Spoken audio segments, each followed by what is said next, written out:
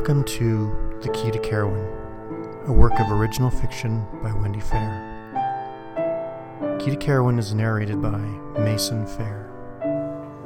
The Key to Carowin, Chapter 16, The Awakening. The light grew to a blinding crescendo. Our sort of light now, not the feeble, anemic light of your world. This light was assertive and durable. This light stuck properly to people and showed what they were, illuminated the tenacity and strength of them. If you ever were to see this sort of light, you might tremble and perhaps fall to your knees before it, for you will think, surely this is too much, and surely this will kill me. But it isn't. It doesn't. In this light you will be alive. You will see everything. I have become unaccustomed to it. It scalds me now as it attaches, my skin pallid and exposed from being in your infantile light too long. I put up my arm, a feeble shield, shading my eyes from the might of the brilliance. I have not seen light like this for so very long. But the light has me now, and I cannot hide from it. As the door swings open, the light, thick and doughty in its advance, breaches the midnight bulkhead. My breath catches at first, then I breathe it in. Breathe in the cool, clear water scent of it, and feel the weight of the shadows lift from my shoulders. I haven't felt such a breath for all this time. Then suddenly they are there. King Kadrin and Queen Ava. Aeole is between them, holding each of her parents by a hand. The king bends over Aeole's crumpled form, contradictorily still there, light and shadow as one, and takes its hand. I hold my breath, waiting for him to realize, waiting for him to turn on me, waiting for the final blow. These things never happen. I watch instead as the fallen Aeole rises, smiling up at her father as though awakening from a dream, a nightmare perhaps, for she is happy to see him. A smile and an embrace, and then another. A cheek kissed and a forehead touched. They turn then, the three of them watching the door. I turn my gaze only to see Tiernan step through the door, emerging from the brilliance and the strength of that world, its light resting on him. He wears it like a royal robe. I hate him for that. It ought to have been me.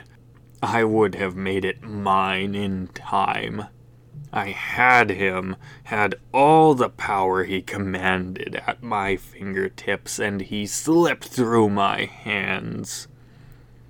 Tiernan is leading a young Abby by the hand, her shape sparkling silver at its edges. In a few quick strides, they are at the fallen Abby's form. Abby kneels over her own prone body and reaches for her hand. A glint of shade and light together, shining silver. A moan and a shifting of a form. A turn of her head, eyes opening. Tiernan reaches for Abby's hand then, helping her to rise. The form that is Abby stands, but the figure that rises is not that of a small child. Instead, there rises a beautiful young woman, graceful and weightless, like the light dancing around her and falling gently on her face. Her gaze meets Tiernan's, and they share a smile. A caress of a cheek and the kiss of another, and he turns, leading Abigail back through the door and into the light, waiting to embrace them, smiling at one another as they go. The king and queen link arms with Aeoli and follow the two through the door. The shadows swarm down on me then. I try to move away from them, but the light holds me fast. I pull in a hard breath. A pushing, a tugging, a straining, and a decisive shove, and I stumble into the blinding light. Multicolored, multifaceted, disclosing, uncloaking, penetrating. All is laid bare, and I hate it. Hate the form I have become. Hate what they have made of me. Hate the way the light bends my shape into something other, and hate what the shadows do not show. And what they do. Sturdy guards seize my arms, one on each side, and I lurch forward, hurrying to keep my feet under me. They pull me along after them, dragging me through the market. A shout, a cheer, a cry of welcome, and ever the endless applause goes before them. Petals thrown forth from the crowd that gathers, and a waving of kerchiefs so thick it might have blocked a lesser light. They make their way through the streets, ever closer to Caerwyn, waving, smiling, embracing, laughing. The lost is found. The blind can see. The dead have risen. And to the king is ascribed the power of it all. It is an abomination to witness. I am embarrassed for them. They force my hand, then claim the victory. They stand on mounds of lesser beings whom they have leveled, then claim their ascension is by their own power. He has nothing that he has not taken at another's cost. He never went to do the thing he expected of me.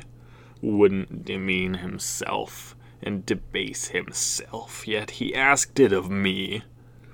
Now he utterly ignores the fact that I thwarted his plans. He still believes he is superior, not even understanding he is only emptiness without me.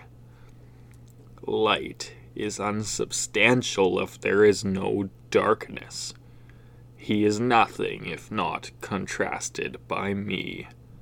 And yet, to all others he is everything. I cringe at the injustice. The guards haul me along behind the group, a captive paraded as spoils of a war never fought. I turn my face from the crowd. They will not gain the pleasure of looking upon me. We arrive at Caerwyn, and the mighty gates are drawn aside amidst the cheers and shouts of the guards and servants waiting to greet them inside. There was once a time when I could have shared in this, in the joy and admiration of it all. Now another outrage, another wrong, that I should have to watch that which I can no longer partake of. Like pouring water to the ground before a thirsting man. The group stops in the garden behind the castle. The colors. I had almost forgotten the succulence of the lush colors. Had lived on the fading memories of them for far too long. My mouth fairly watered at the sight of them. I lift my face into the light, letting it have me, letting it mix me in with the vividness surrounding me. He was speaking then, and I listened, waiting for him to turn on me. But it was his family he spoke to just then. "We are so pleased to have you back," he says to Aeoli and Tiernan. "We had worried so long, thinking you would never return. I cannot tell you the joy of this moment." Everything was smiles and embraces, a sky that tasted like the sheerness of the wind and the warmth of a hearth. I wanted to vomit. He could have come to retrieve them at any time. I had been waiting for that very thing, yet he hadn't. Why had he not? I believe, Tiernan began, turning to the girl, now a young woman. We have Abigail to thank for our reunion. None of us could have returned if it were not for her sacrifice. She smiles up at him. Indeed, the king replies, we are indebted to her. It would be fitting, I think, that one so selfless and brave would be made a part of the ruling family. What say everyone to a union of Abigail and Tiernan as it was previously intended? A gasp from the girl, nods, assents, and eagerness from others. You mean I could stay here forever? Abigail asks. Naive, silly, of course they will let her stay. They want her power and might. What else of hers would they usurp? What else would they command of her? Of course you may stay, Tiernan replies. And my family? What of them? Abigail presses.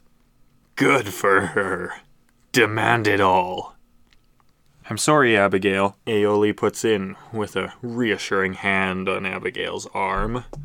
They cannot come to this world while they are yet alive in theirs.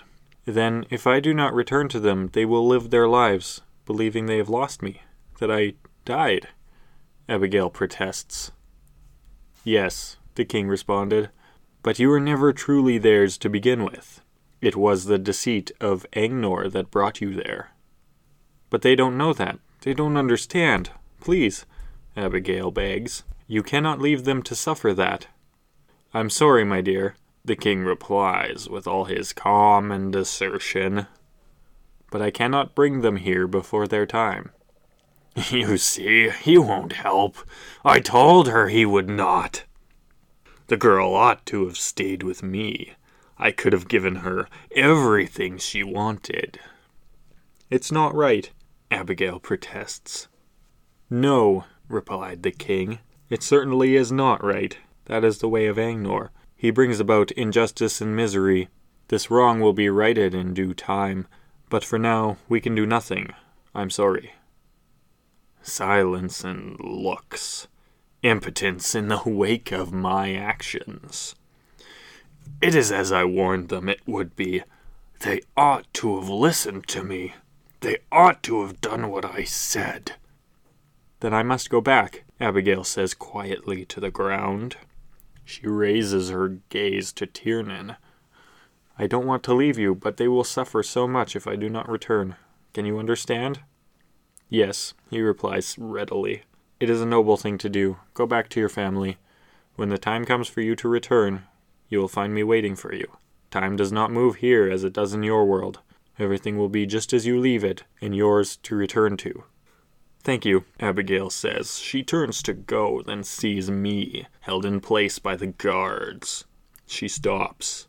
What will happen to him? She asks, with eyes narrowed. I wish I could say they were narrowed in fear and hatred and loathing, but you would see my deceit. Her brows drew down in concern. A woman looking down on a wounded creature that she cannot aid, the same way she once looked at the duckling. I hate her for that. Bring him forward, the king commands. The men at my sides push me forward, and I find myself face to face with him after all these years. Angnor, the king booms. You have caused much harm. I banished you to the world of men not to punish you, but hoping you would become more like the people of that world. I gave you a chance to have everything you said you wanted. I trusted you would see their sacrifices, their strength, their boldness, and want to help them to be more than they already were. I gave my creation to you in the hopes that you would help it grow. I wanted you to make for yourself all that I have made for myself here. Sadly, you destroyed that creation instead. I think it only fitting that you become that which you made at your own hand. I think it only fitting that you become that which was made at your own hand. You wanted a world to rule. I will yet give you what you ask. Since you wield darkness as your tool, you may rule that. Rule the shadows. Off with him. I was easily dismissed with a wave of a royal hand. A push and a pull, a shove and a heave, and my fate was sealed. I again stood in the darkness of your world, the light of their world stopping where it began. Never passing the threshold of the door, never entering this long, dark night. I stood as the shadows crept over me and pawed at my feet, fawning and bowing and whispering words like "Master" in my ear. I hated them for that.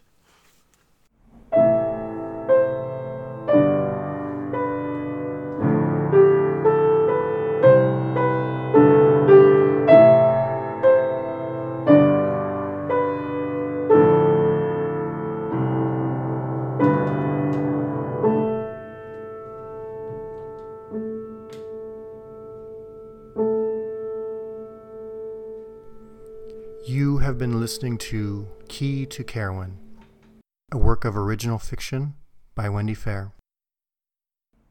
Key to Carowin was narrated by Mason Fair, with original music provided by Serena Fair. For more information about this and other projects, please visit shifterspress.ca.